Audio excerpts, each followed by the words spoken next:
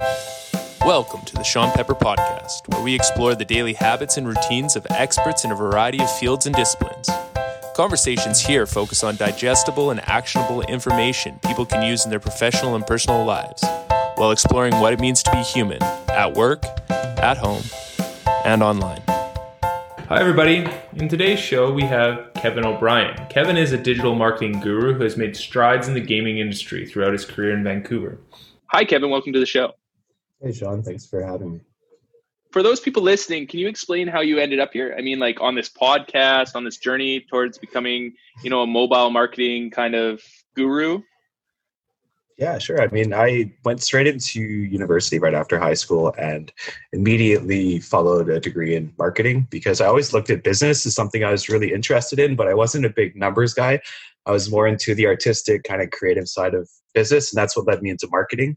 When I was in university, this is 2004 when I started, Facebook hadn't even been invented yet. So about my second or third year, it started rolling out to people that had university emails. And fortunately I did. So I was one of the first kind of groups of people on it. And immediately I saw the appeal of social media and I knew that it was going to be a big driver in marketing in the future. So I sort of started learning a lot about social and digital marketing as it started evolving during my degree. And by the time I graduated, it was what my passion was. So that led me into working at the Art Institute of Vancouver. Was my first job out of university. I was there as an alumni coordinator and I got to meet a lot of people from a variety of media industries. So visual effects and computer engineering, 3D animation, VCAD, professional recording arts, and web design. And I got to sort of start learning about the industry while also kind of building my skill set as a marketer by learning about it and trying new things. So that got me a job working at an agency in Vancouver where I actually did blogger relations back in the day when public relations was kind of shifting to online. And a lot of that involved pitching journalists on Twitter. We started building a public relations department that focused on digital media, and that involved a lot of media buying on social sites like Facebook and SlideShare and LinkedIn. And that got me even more interested in the digital marketing space. And of course, smartphones everyone's got one now, but at the time they were just kind of becoming popular. And just like social media took off, smartphone adoption started taking off. People started using their devices to search on Google instead of their computers. And I saw an appeal to the mobile industry, and that's what led me into mobile gaming. So for the last almost 4 years now, I've been working for game studios in Vancouver. Currently in between working at studios, and I will hopefully have an announcement next week I can share about where I'm going. But right now It's kind of in limbo. But yeah, I got started working at Eastside Games after my agency life and worked on a game called Pot Farm, one of the world's largest cannabis games. And I was fortunate enough to work with the studio when they released the game Trailer Park Boys. So I got to work with, Mike Smith, who plays Bubbles, and the whole team over there to create ads and to. Were you a fan of the show before that happened? I got really well versed on the terminology. Obviously, you have to learn a lot of Ricky-isms if you need to be marketing to their fans. So phrases like worst case Ontario or get two birds stoned at once became pretty much normcore for The Office. So yeah, I worked on that game for a bit. It was good. It was a Netflix IP. They were just launching on Netflix at the time. So we had a lot of cool cross-promotion stuff we did. And then I moved over to LBC Studios working on another weed game called Empire. I got to do some campaigns with Cheech and Chong, doing a lot of interesting marketing stuff with influencers there. And yeah, it really helped the studio grow. So yeah, it's been an exciting ride. Working on some interesting titles has been a lot of fun. Cannabis is a very prevalent topic, not only in marketing, but also in gaming. And that kind of overlaps, as you could imagine, people smoking weed and playing video games. But weed actually became legal in Canada October 17th, I believe, last year.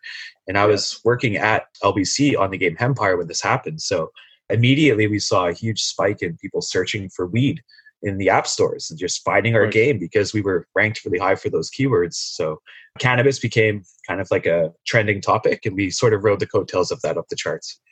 Yeah, for sure. I mean, I could see that. I mean, you're totally right. It's the whole legalization of marijuana has definitely shifted a lot of people's perceptions, I think, too. Somebody goes has a beer, somebody goes out and uses marijuana. It's not necessarily has the same stigma as it used to. Yeah, it's weird. Like I was at a festival last year and there was a bunch of people, gathered near the front, and it was a band that was playing that was very cannabis, influenced. Cypress Hill, if you might Yes. imagine. And there was a lot of people that lit up during one of the songs. And usually at a concert, you'd see somebody smoking a joint. They're kind of like hiding it, But at this concert, I saw these people kind of crouched down smoking something, and I looked over and it was a cigarette. It was like, that's now frowned upon, and like, ew, get that away from me. It's disgusting, right? Whereas it used to be, if you smoked weed, you had to be kind of incognito. So Right. it totally shifted. And I think with the medical benefits that are being researched and shared, that people from both sides of the political spectrum are seeing the benefit of cannabis. Yeah, for sure. And when you say that, like you did the keywords, just for the listeners, like how does one how do you search engine optimize for keywords? Like what's something? Yeah. So it's very similar to SEO, but it's called ASO. So it's actually App Store optimization, and you use the back end of the Apple Store and the Google Play Store. One platform is called iTunes Connect, and that's where you publish your apps and you change your store listing. And then on Google, it's the Play Developer Console. So that's where you change your icon, your header, like your app's name, your short description, long description, and all of that influences what people see when they search and what they might click on. So you run A/B tests all the time. Sorry, can I stop you? I know what A/B testing is, but can you explain? I think A/B testing is one of the most important kind of ways of the future, and I think more people should know about what A/B testing is. And so can you explain for the audience what A/B testing is? Yeah, so a lot of times A/B testing means you have version A and version B, and you display both versions to an audience, usually split by some randomized format. And then whichever of those two versions has a higher conversion rate or whatever KPI or key performance indicator you're looking for, then that becomes a winning version. A/B is kind of an abbreviation of the full spectrum of what it's called. A lot of times people call it multivariate testing or A, B, C, D, E, F, G, whatever testing, because you want to test multiple variants. But it really comes down to how big of an audience you have to determine how quickly you can get these results. Sure. But yeah, within the Play Store, for instance, the number one thing that converts people inside of the App Store or the Play Store is the icon. So you may not have a lot to show off, just your app name and an icon. So a lot of A/B testing revolves around that piece of art. And you'll see sometimes like 15, 20% increases in conversion rates just from changing your icon. That's insane. Yeah. And how would somebody, so I develop an app, or let's say I'm starting a podcast and I want to A/B test my logo. Yeah. How would somebody go about doing that? Like, does that look like users, like, do you invite people into the office? Do you do randomized trials? Like, what does that look like in your experience with trying to actually get a read and reaction? Yeah, so a lot of times, like with a logo for a company or a brand or a game, the game's logo has a lot of research done before it's published, and that usually sticks for a long, long time. With an icon for an app, it might just be a face from a character or some other artistic item that isn't necessarily a logo. So you're allowed to kind of get your brand's message across or some kind of imagery without needing to modify a corporate identity. When we did a logo redesign at our company, we went through extensive research within our art department, external partners. We had agencies give us, feedback on what people's retention was on different graphics. We even had different layouts of where our logo went on our website based off of heat mapping, where we could see, do people click on this part? Like, where should we have buttons? So yeah, and a lot of testing. Sorry, just stop being there, because a lot of these things I understand, but I want people to understand because I think they're so cool, and a lot of people don't understand. So heat mapping, can you just spend maybe 2 minutes and just kind of explain how that works and how you... Yeah, so I kind of call it like the footstep approach. So if you look at a beach in the morning and you see it's completely nice and groomed, the tide just went out, and you look at where all the footsteps are, the more footsteps, the more places people are playing, that's the brighter spots on a heat map. A really cool way to see an interactive heat map, most people have the app Snapchat installed. If you actually open that app up and swipe up from where you're taking your photos, you'll see a map. And that map shows a heat map of where people are posting snaps.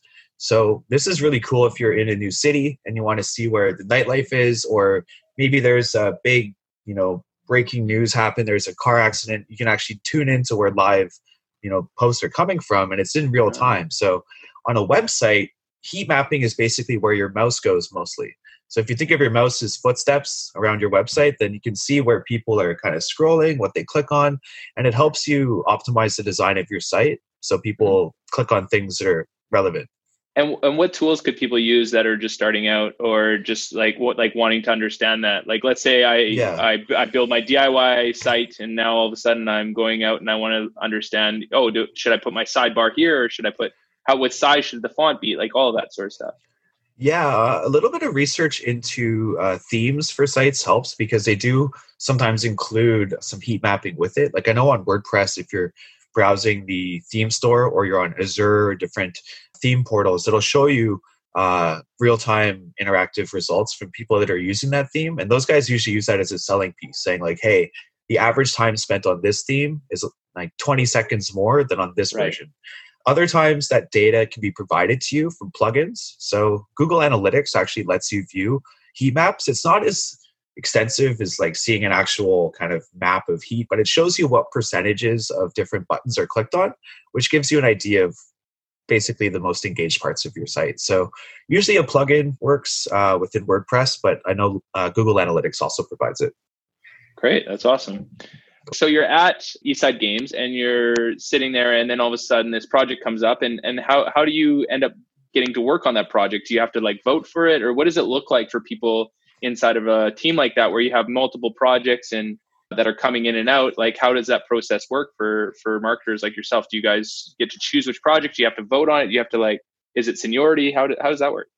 Yeah, so for developing a new game, especially when there's an IP involved, so like Wiz Khalifa has a game called Wiz Khalifa's Weed Farm. So that studio, Metamoki, would have gone through a contractual agreement with Wiz Khalifa to use his identity and his IP in their game. And then there would likely be some kind of agreement on marketing. So you're going to do these many posts and tweets to your 40 million followers, and we're going to spend this much money on advertising. So they share the revenue across some sort of agreed upon amount.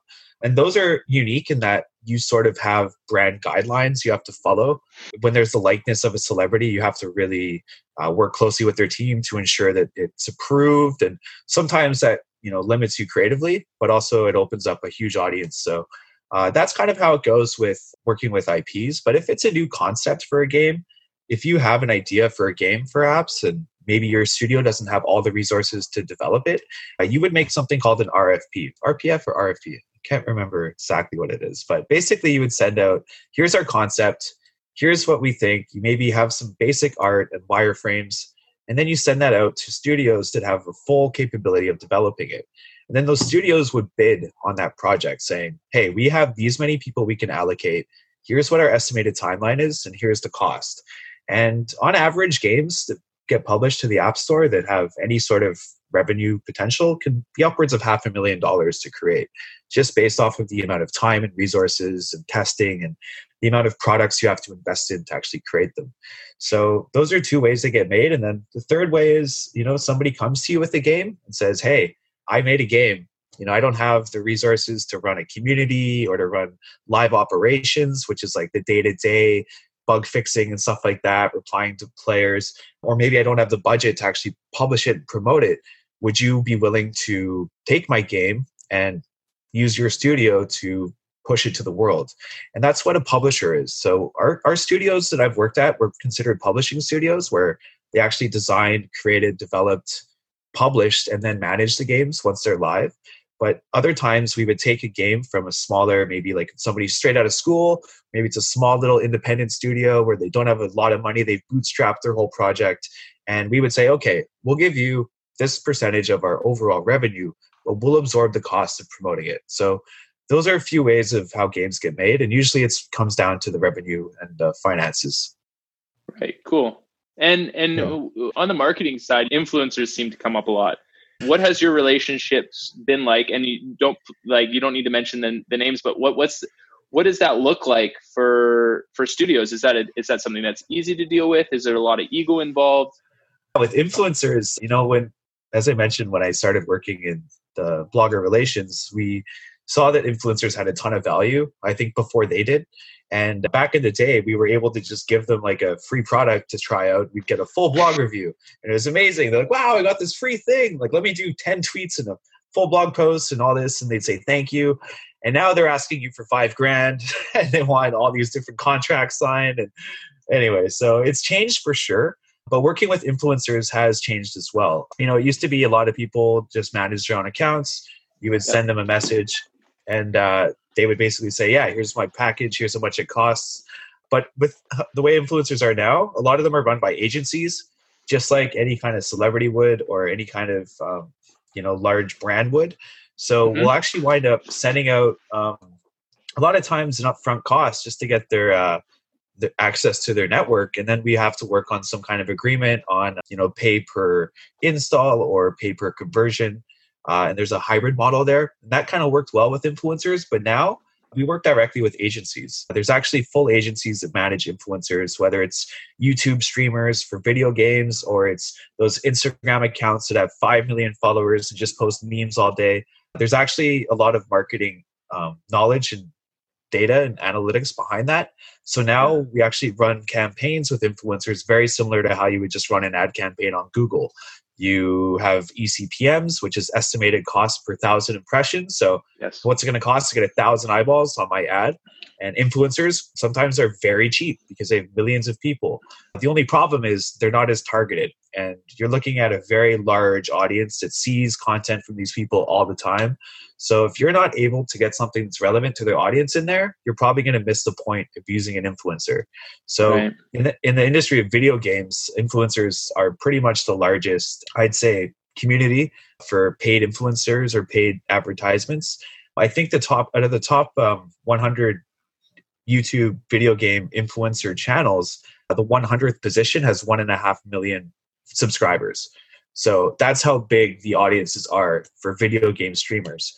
Whereas you may go to something like Nike and basketball shoe reviews, and that channel's got 8,000 subscribers, but it's getting a ton of engagement. Like, that's still an influencer. But in the video game industry, it's a lot of really huge numbers. So you really have to find the right audience to target.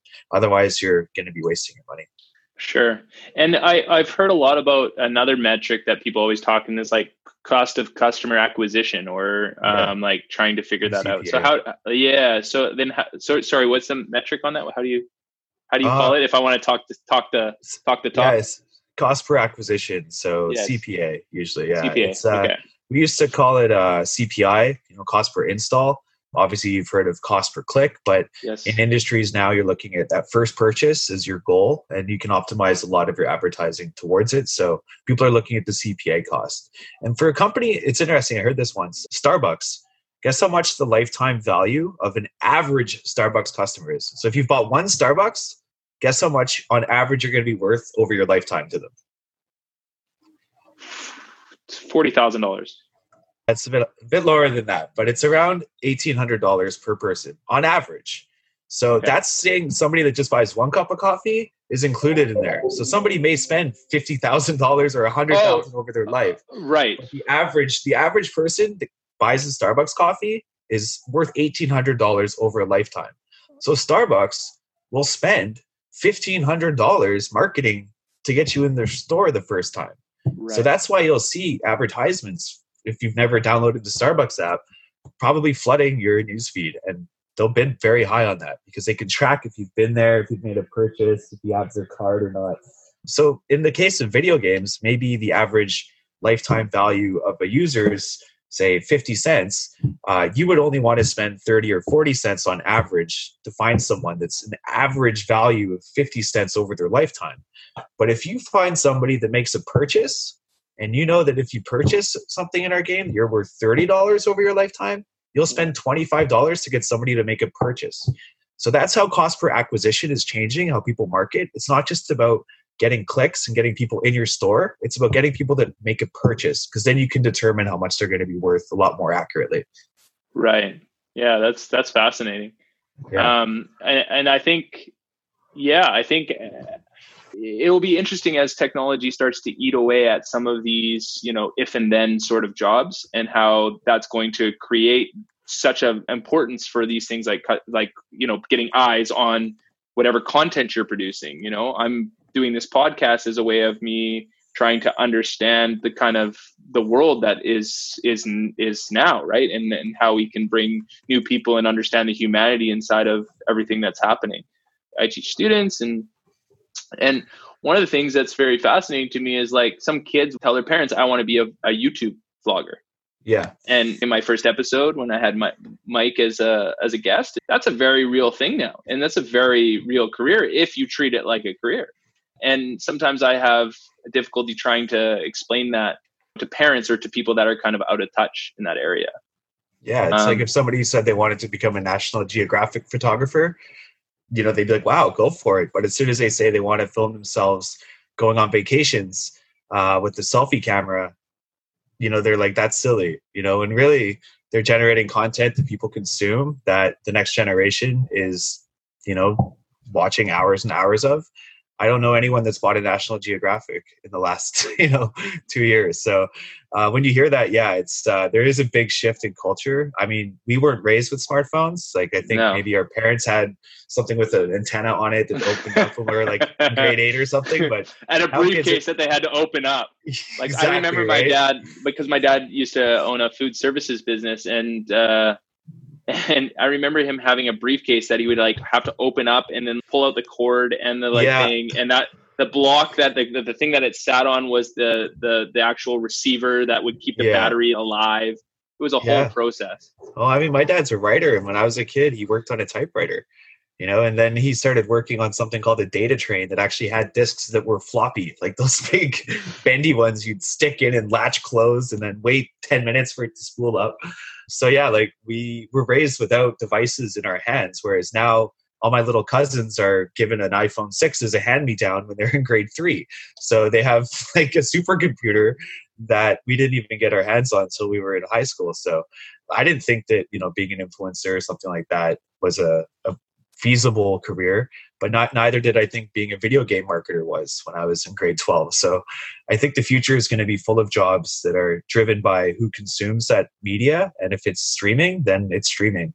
It's the way it's going to go. For sure. Yeah. I don't think we have very much control over it just to be part of it and try to say our own piece in that media, however we decide we want to engage with the audience.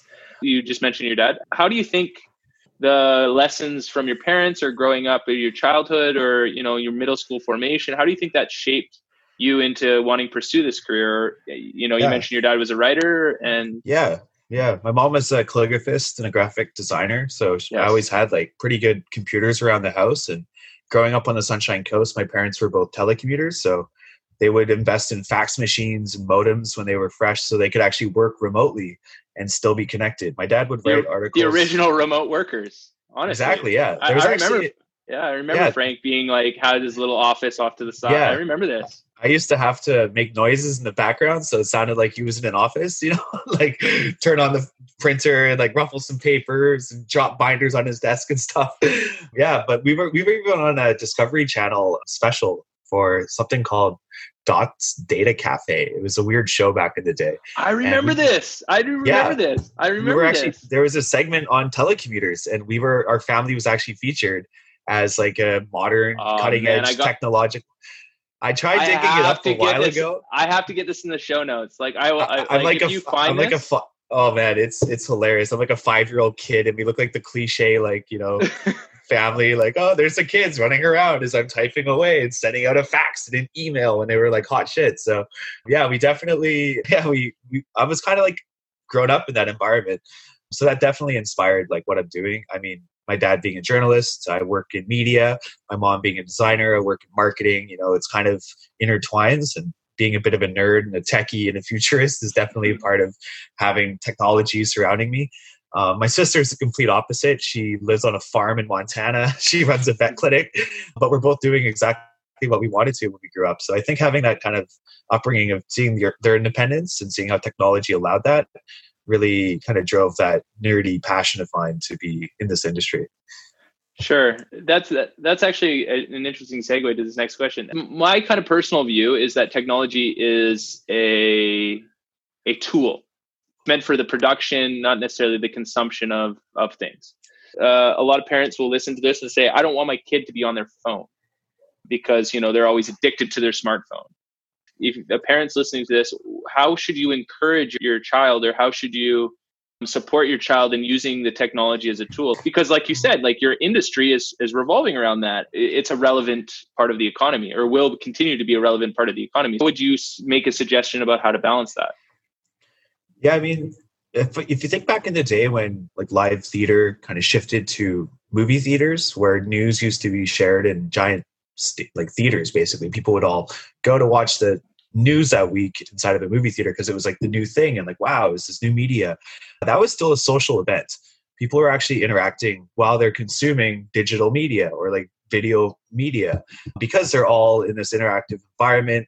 I'm sure that the conversations after watching news was highly, polarized, and there's political opinions and all that probably helped define like people's foundational like thoughts on stuff. So I guess how that would apply to modern technology and how people could use social media and all the different media we're creating is by having interactive events that use social media to bring people together physically. I know we're in COVID right now, and it's like, oh yeah, that's a year from now, but still it'll happen in the future where people can create these amazing things, whether it's a video or some kind of interactive art exhibit that uses digital media where people can interact with their devices but still have physical interaction. I think that's going to be something that people can kind of combine the two and have, like, for instance, there's tons of conferences that got canceled this year and they're all going digital. Mobile Growth Summit's one of them. I'll be speaking at the next one, not the volume 1, but I think volume 2 coming out in August or September.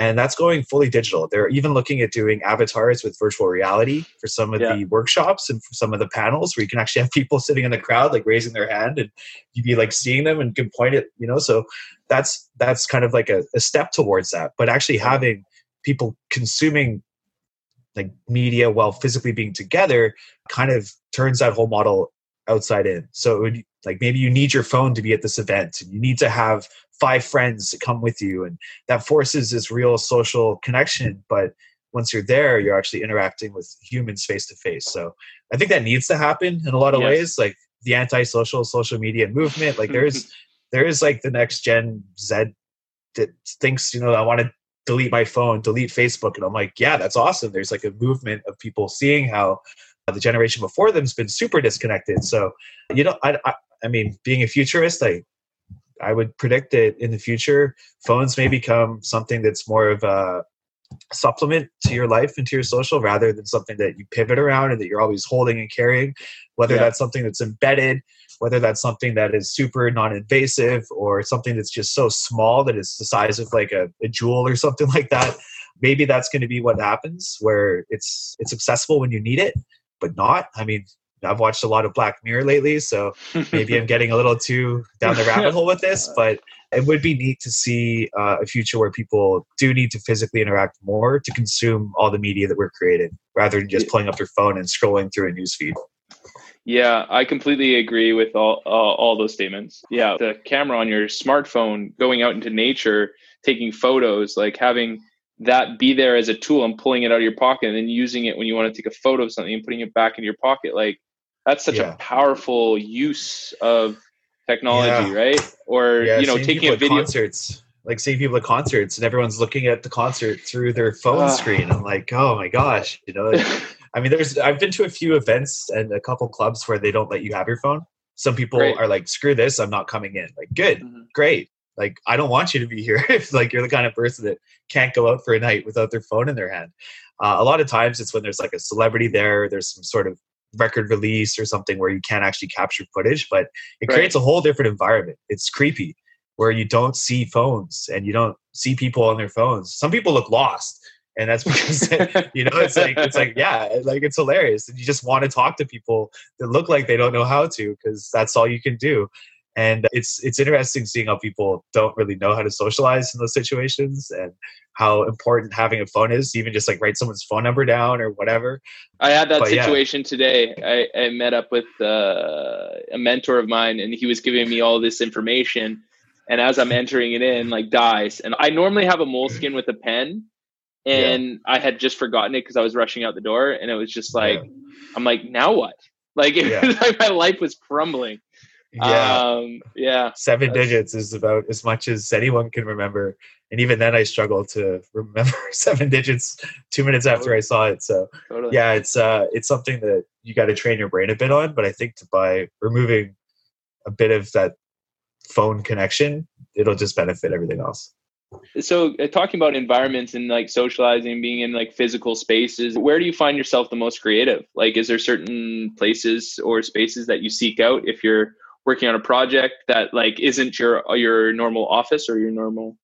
Yeah, I honestly find, I mean, this sounds a bit like, yeah, no shit, but having a couple of drinks with people from the industry, that's when you get all the war stories. You know, you start like maybe after a conference, you go out for the happy hour, and then that's where the kind of flow and the juices get going. And you'll get secrets, you know, you'll get those like, oh yeah, did you know this about that company? And you know, I find that that's inspiring for me in an industry that's changing so quickly, but also where people let their guard down a bit, and where after absorbing a lot of information, you probably have a lot of things that, oh yeah, that reminds me of this, or oh, because I heard that talk, here's my opinion on it. And you'll get a lot of that firsthand knowledge. And that's where I find a lot of times I'm my most creative or my most social or sharpest, is when I'm surrounded by people that are passionate about the industry, that may have their own nuances that they've encountered. And I'm like, oh, I feel the same pain point, or, oh yeah, I totally heard that. Like, can you confirm? Yeah. So I find that's where a lot of those kind of really inspirational moments happen. And I've been able to learn a lot about, you know, the industry and people, and been kind of ahead of the curve in that sense by being in those environments. So that's definitely what I'd say was probably the most inspiring. Here's a curveball question. What would people at your work be most surprised to know about you personally? That I'm in the Guinness Book. What? Come on, story time. For playing the clarinet. Yeah, this is actually from Cadillac. When I was in grade 9 band, I was part of the world's largest orchestra. We went to Vancouver, and all of our band class, as well as something like 250 other schools and a bunch of musical groups, all joined together at what was then GM Place, now Rogers Arena, where the Canucks play. And we all played Mozart Symphony No. 5 for 3 minutes, made it an official record, and I got a plaque saying, "You're in the Guinness Book." So it wasn't an individual record, but I was definitely part of that. So I don't think many people would know that about me. There you go. I also participated in something about the largest skinny dip. I can't remember what year that was, but I was definitely going to UBC at the time. And there was the largest, or they were trying to. I don't know if they succeeded or not. I have no idea. It was summertime, and I didn't have my clothes on, so I joined everybody else. It wasn't intentional or anything. I just okay, let's do it. I was down at Wreck Beach maybe a few weeks ago when the sun got really hot out here, and it was dead. Obviously, people are socially distancing, but yeah, it was magical being down there. It's a pretty cool beach. It's very beautiful. And for those that don't know and that are in Vancouver, Wreck Beach is kind of a hidden gem of out at UBC at University of British Columbia. It's a bit of a hike. How many stairs do you think there is? Lots. Yeah, lots. It's perfectly describing it. Lots. Yeah. It's always easier coming up because you go down with drinks and food. You eat it all and drink it all at the beach, and then your coolers are like coming home. So there you go. That's one way of looking at it. Sure. Yeah. Yeah, I like that. That's the positive framing. I always find it like Everest because depending on how long you stay, the sun's going down. Now it's like you're in the dark trying to. You're half baked. You're oh my god, burnt a bit. Yeah. Obviously, when you love your job, it's a career and it's kind of a lifestyle, right? What's your escape? I remember you used to BMX. Do you still do that? I don't BMX anymore. I do ride motorcycles. Okay. That's been something I kind of shifted gears, pun intended, into the motorsports 2-world lifestyle. On my 25th birthday, also known as my quarter life crisis, I bought a vintage Suzuki Superbike, and I've had that now for about 7 years, and it's been a bit of a release for me. It's terrifying. It's like owning a fighter jet, but it's a lot of fun. So that's definitely something that's a release for me. And given that the bike's 30 years old, it's a bit of a project too. So something that I enjoy a lot is working on cars, working on engines, bit of a gearhead. I'm the founder of the F1 Vancouver group as well. So there's about 380 members in Vancouver that are all big F1 fans. And we have meetups and events. We try and get bars to sponsor us, and they'll do like the F1 breakfast, and we'll get up at like 8 a.m. and watch a race in Singapore or whatever. So that's something I do outside of the normal stuff. I love life on two wheels and getting my fingers greasy. But yeah, to stay fit and healthy, I play soccer a lot. I played for my university for 5 years, and I still play in the men's league in Vancouver. I'm not 35 yet, but I'm playing in the Masters division now. So I guess every over 35 teams allowed to have 2 or 3 guys that are under 35, but over 30. So I fit in that little cohort of like rookies, I guess. Perfect. So it feels like I'm 19 again. Yeah, it's great. So it's great. I can't play in the provincial tournament yet, but our team won the league last year, and right before COVID hit. So I'll be playing that again once the league opens up. I still play rec soccer with Urban Rec a couple days a week. So that's kind of how I keep my bones strong. Sure. And Urban Rec, for those of you that live in Vancouver, is a fantastic company that provides great recreation opportunities. So if you're a professional in Vancouver, just move to the area, definitely check them out. Yeah. Urban Rec. I'll link that in the show notes as well. So, Kev, another one of our shared passions is technology and people who use it across different industries. So, like Elon Musk and SpaceX. And I remember us talking a while ago about a tweet that you sent out for SpaceX. So, can you chat a little bit about that? Yeah, so I actually I tweeted out the metrics after my tweet because I was like, holy shit, like this happened. So, one of the tweets is the actual tweet I sent out. That kind of got picked up by SpaceX, and it was a top tweet beneath their announcement of the landing of the first Dragon 9 back in, it was 2017, I think, a few years ago. And then the other tweet I sent out was a screenshot of the metrics, which have, since I pulled them today, I mean, they've gone up even since then. But the tweet had a hashtag that no one else had sent out yet. And it was "fuck yes, SpaceX." And I tweeted that with the screenshot of the landing. And I was really quick on it. Like, I had screenshotted it, and I was going to send out the tweet just from my own profile with the hashtag and @mention SpaceX and whatever, tag Elon Musk, whoever. But as I was about to publish it, SpaceX tweeted successful landing. They had almost the same screenshot that I had just taken from their own webcast. So I just commented on their tweet with mine instead. And because it got posted, I guess, timely, it got a lot of engagement right away. And the way Twitter works is if a tweet is the top engaged tweet or the top engaged comment or reply to a tweet, it'll actually get put up at the top. So I got tons and tons of impressions because anybody going to SpaceX's page looking at their most recent tweet was also seeing mine. So Twitter shows you all the insights, such as clicks on your link, clicks on your photo, how many profile visits, followers you got. I didn't get a lot of new followers, but I had hundreds of thousands of impressions on this one tweet. And when I looked at my timeline in Twitter in the analytics to show my tweets over the last month, there was like, a couple hundred impressions. I've got like maybe 1,000 followers. I don't even know. And then this one tweet just went ballistic. It just made all the other lines look like flat, basically. The irony of the image looking like a rocket ship. I know, right? Like, exactly. Just one big rocket. I think I sent out another tweet when SpaceX tweeted something else out, being like, some successful information and more stats. I reused my hashtag, and again, it got a lot of virality to it. So I think overall, 2 tweets I sent out had something like 500,000 impressions, all organically. And I learned a lot from this because I've worked in Twitter and tried to make things go viral. Like, we even had a meme team, one of the agencies I worked at, that was literally just trying to create something with the brand's image on it that could go viral. And the thing I learned is have something kind of humorous, have something that's relevant, and have something that's timely. So the more quickly you can kind of engage with Can you go over those? Can you go over those again? Just so like something that's kind of humorous. Like in my case, it was "fuck yes, SpaceX." People were celebrating, and it was kind of like a fun twist on what was happening. And because it was right beside SpaceX's, it kind of like had that relevancy as well. Also, the tweet was like laid out properly with mentioning the right amount of people. I'm not sure if that helped, but it definitely got some trickle down. And then having something that's relevant. So in my case, it was relevant to the landing. It was another photo that was comparable. It had something, about SpaceX in it. And then the fact that I sent it out literally within like moments of SpaceX tweeting it, it was super timely.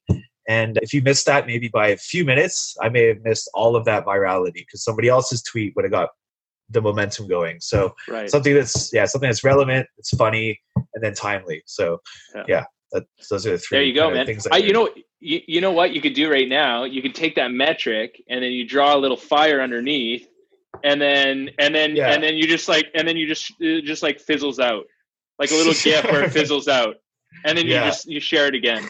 No, I have tried to recreate the magic and it hasn't happened. So yeah, right. Maybe that'll go viral. Who knows? Yeah, I'll get you links to those tweets so you guys can go check it out yourself. That's cool. Yeah, that's awesome, man. I think it's so important for people. The reason I asked the personal questions, going back to our previous kind of little segment there, was I think it's so important to realize that people have this, personal life, and oftentimes people will engage with, our persona or our ego, our professional sort of version of ourselves. And oftentimes people don't, see that other side of us. Going the opposite way, is there some sort of day-to-day problems like that are really difficult for you, or people that are marketing games in general? Yeah, I'd say the number one thing that's been prevalent and always has a new way of creeping up is just the fraud that you get with online traffic. Okay. You'll find people overclaim what they're selling. They say they have so many people they can reach, and then it's a fraction of that, or they're reselling someone else's services through their own portal. So a lot of times working with third-party vendors, you encounter kind of black hat methods of doing a lot of marketing. And because the industry is in its infancy and it's growing and so many people have their fingers in so many different pies, you see a lot of that. And there's ways to combat it through fraud verification, through different attribution tools and different ways of kind of filtering out IP addresses and click flooding and all these things. But what's click flooding? Sorry, just to clarify. Yeah, so click flooding is similar to, like, you'll see those farms with like 1,000 devices on a wall, and there's just like a little hand like tapping download or like search or whatever. And sometimes you'll see all of those clicks coming from one IP address. So it's easy to say, oh wow, we got all these clicks. Man. Yeah, human ingenuity, right? So I didn't even know that existed. Yeah, if you do a quick Google search for like cell phone farm or phone farm, you'll see that there's people that search the App Store for certain keywords and hit search, and then click on a game and download it, delete the game, go back, do it again, and it's just like this process that repeats, and it kind of gives you this organic lift, but it's completely fraudulent. So people then pay for that, I would assume. Is it legal to do that? It's hard. I mean, frowned upon, but yeah, if you catch it, then you obviously, you ask for your money back. You blacklist that company, you complain about them, you try and, share that knowledge across your industry. But it happens so often in so many different ways that it's really hard to get ahead of. So the way that it's being combated right now is a lot of these tools to do attribution, which is basically connecting click on your ad to a download of your game. There's a system in between the two that carries all of your device info and where you clicked on it, what ad. Then it tells the game, here's who this person is and where they came from. And then the game goes, oh, okay, now we know who that is. Now we can tell you all the stuff they do in your game. So you can kind of connect those two together. How does that work with privacy, Kevin? Just out of curiosity. Yeah, so any game you download has usually terms and services, privacy policy. Scroll, accept.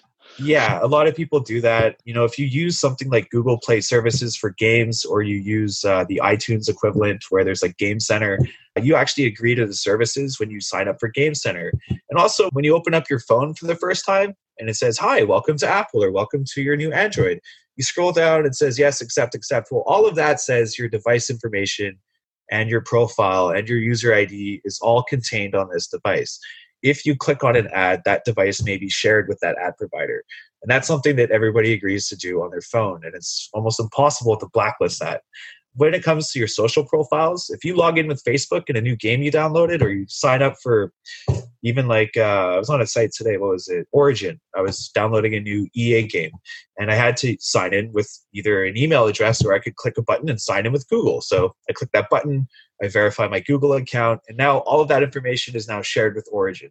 So when it comes to the privacy, you can turn off a lot of your settings. You can turn off ad sharing, you can turn off your information, and basically it'll ruin your experience because now you won't have access to location services. You won't be able to see ads that are tailored to you. Maybe certain apps won't even let you in because you're not allowing them to access your data. So there is a lot of privacy there, but it's completely anonymous. Like, I don't know what your name is. I just know your device ID. I know what kind of device you have, where you are, what apps you're playing, but I don't know who you are. So Google and Apple are working together on COVID. Do you know how that's working? Like, can you explain that in layman's terms or in simplistic terms for the audience to understand? So there's pretty one way of looking at it is most phones have 4 primary ways of communicating. One of them's Wi-Fi, one of them's your mobile network, and then you have shorter range communication platforms like Bluetooth or NFC. So NFC, your phone has to almost be touching something or within like a foot or two. Bluetooth, it's about 35 feet roughly, depending on your phone's quality and how clear obstruction is. And then your mobile network and Wi-Fi are obviously what those are. So the way that Apple and Google, I think this is how it worked, is they actually shared their Bluetooth statistics with each other. And the reason that's more relevant for COVID is because, as I mentioned, it's only about 30 feet that Bluetooth even works in. So it's not telling Apple and Google where everybody is based off their mobile network and where their GPS and their location and their Wi-Fi is, but only if you pass near somebody that has this app installed and Bluetooth on. So it's able to see if there's 100 people within 10 feet of each other. And also, if you passed somebody on the street maybe a day ago that actually got tested and is positive for COVID, you can see other devices when you turn on Bluetooth, and you can see, oh, there's 5 iPhones near me. Same thing on Android. Those aren't usually shared with iPhone and Apple and Android devices. But for COVID, Apple and Google said they'd open up that sharing, and they're able to see by Bluetooth when people are joined really closely or when they passed somebody that had COVID. And is that available now? I think there's one in Montreal that's available. I don't think it's a Google and Apple thing, but it is a Bluetooth app that tells you if you came near somebody that has COVID. The only problem is, A, you need that app installed, and B, your Bluetooth always has to be on. And then also you have to agree to sharing this, right? People still have the ability to say, no, I don't want you to know where I've been all the time. And you can get arrested if you're in a big group, right? You may actually have somebody knock on your door and say, hey, we tracked you with 15 other people in this area, so it's a good idea. I think if people are hyper conscious or hypochondriacs about COVID and whatever, they're going to be all about that. But from what I know, I think Google and Apple said they would share anonymous Bluetooth data just so they can help. If there was contact tracing, they'd be able to help people. You get a push message saying, hey, warning, you came within 6 feet of somebody 3 days ago. Go get checked. Yeah. I love when technology companies decide to partner inside of their closed ecosystems. They open a little piece of it to make it for the better for everyone. So I forgot about GPS. I mentioned there's Wi-Fi, mobile network, NFC, and Bluetooth, but also GPS. It doesn't really communicate, but it does have your location, and that could be shared. The irony of all this, there's still a human that needs to make that decision. So there's some examples in Asia where it was mandated that they must do that. But I think when users are given choice, it's really hard. And I don't think that's wrong, by the way. I like the fact that you're protecting privacy. That's always the kind of tension. I think that approach is a great way to get people to leave their phone at home. Right? Well, you have to have your location shared. Well, then I'll just leave my phone. There you go. Now no one's on their phones anymore. Perfect. Problem solved. Yeah.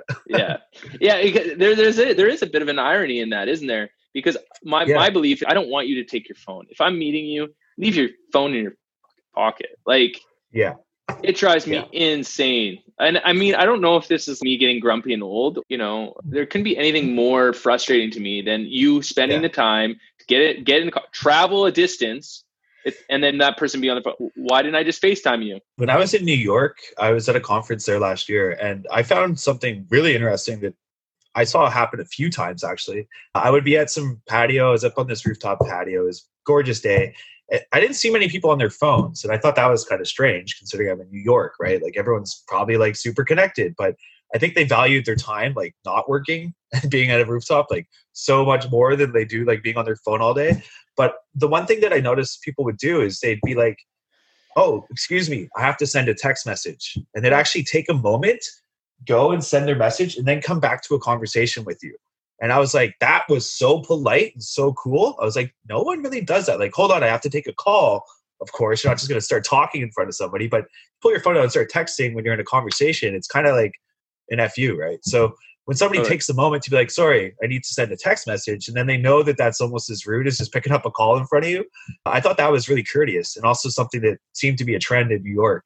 Hopefully it's something that catches on more, because it's nice. If someone's just scrolling Instagram, like, say that, hold on, I need to go scroll Instagram because I'm addicted, right? Like, go do that, but don't do it in front of me if we're in a personal like environment. So yeah, that was something I picked up on and that I'm trying to do a bit more of. Building on that, actually, when I talk with parents, like if I'm giving some, a workshop or a talk to a group of parents with like technology and how their kids or children are using technology, I always say, before you ask them to get off their phones, ask them what they're doing. Yeah. Right. What are you doing on your phone? Yeah, because that's so important. that should be the first question, because our assumption is somebody's looking at their phone, and we create all these stories or narratives about what's happening with their user interaction. And the reality is that kid could be learning. They could be taking a photo. They could be doing their homework. There's 1,000 other things. How can we allow students to use a cell phone in class as a learning tool and make them aware of what instances that it's going to be a great learning tool? Because in university, they could use it as a learning tool, right? In San Francisco, to build on your story, in San Francisco, I've noticed there's some restaurants that just say, no, you can't have your phone here, which I think is great. When I was in university, we used to do this thing where we would take an empty pitcher and everybody would have to throw their phones into the pitcher. And that's because everybody had like flip phones and weird devices. But now you just got to stack like a deck of cards in the center of the table because everyone's got a big flat. So you'd see the pitcher would start vibrating and there's someone's phone going off. You'd see people starting to itch. And this is years ago when people weren't doing 1,000 things on their phone. It's probably like a call or a text, right? Only. But now we'll be like, all right, everybody put your phones down, and there'll be a stack about 8 devices high with just phones. And if somebody goes off and you touch it, then you're buying drinks. So that's one way to stop the social part. But I do know restaurants that actually enforce that. And you have to leave your phone at the front. You can go and check it if you want to, but there's like a little area where you have to like interact with your device at. So yeah, hopefully that's more of a trend. I would be opposed to that. If there's any industrial designers out there, I have a product licensing idea that I would love to explore, which looks at cell phone storage for people when in restaurants and metrics and data to back that up. So it's exactly this premise though. It's frustrating to sit down to a meal when you're supposed to have people enjoy your food and the experience and the ambiance, and then for them to totally disconnect from that experience of the senses to then sit back on their phone, which they could have been doing on the couch at home.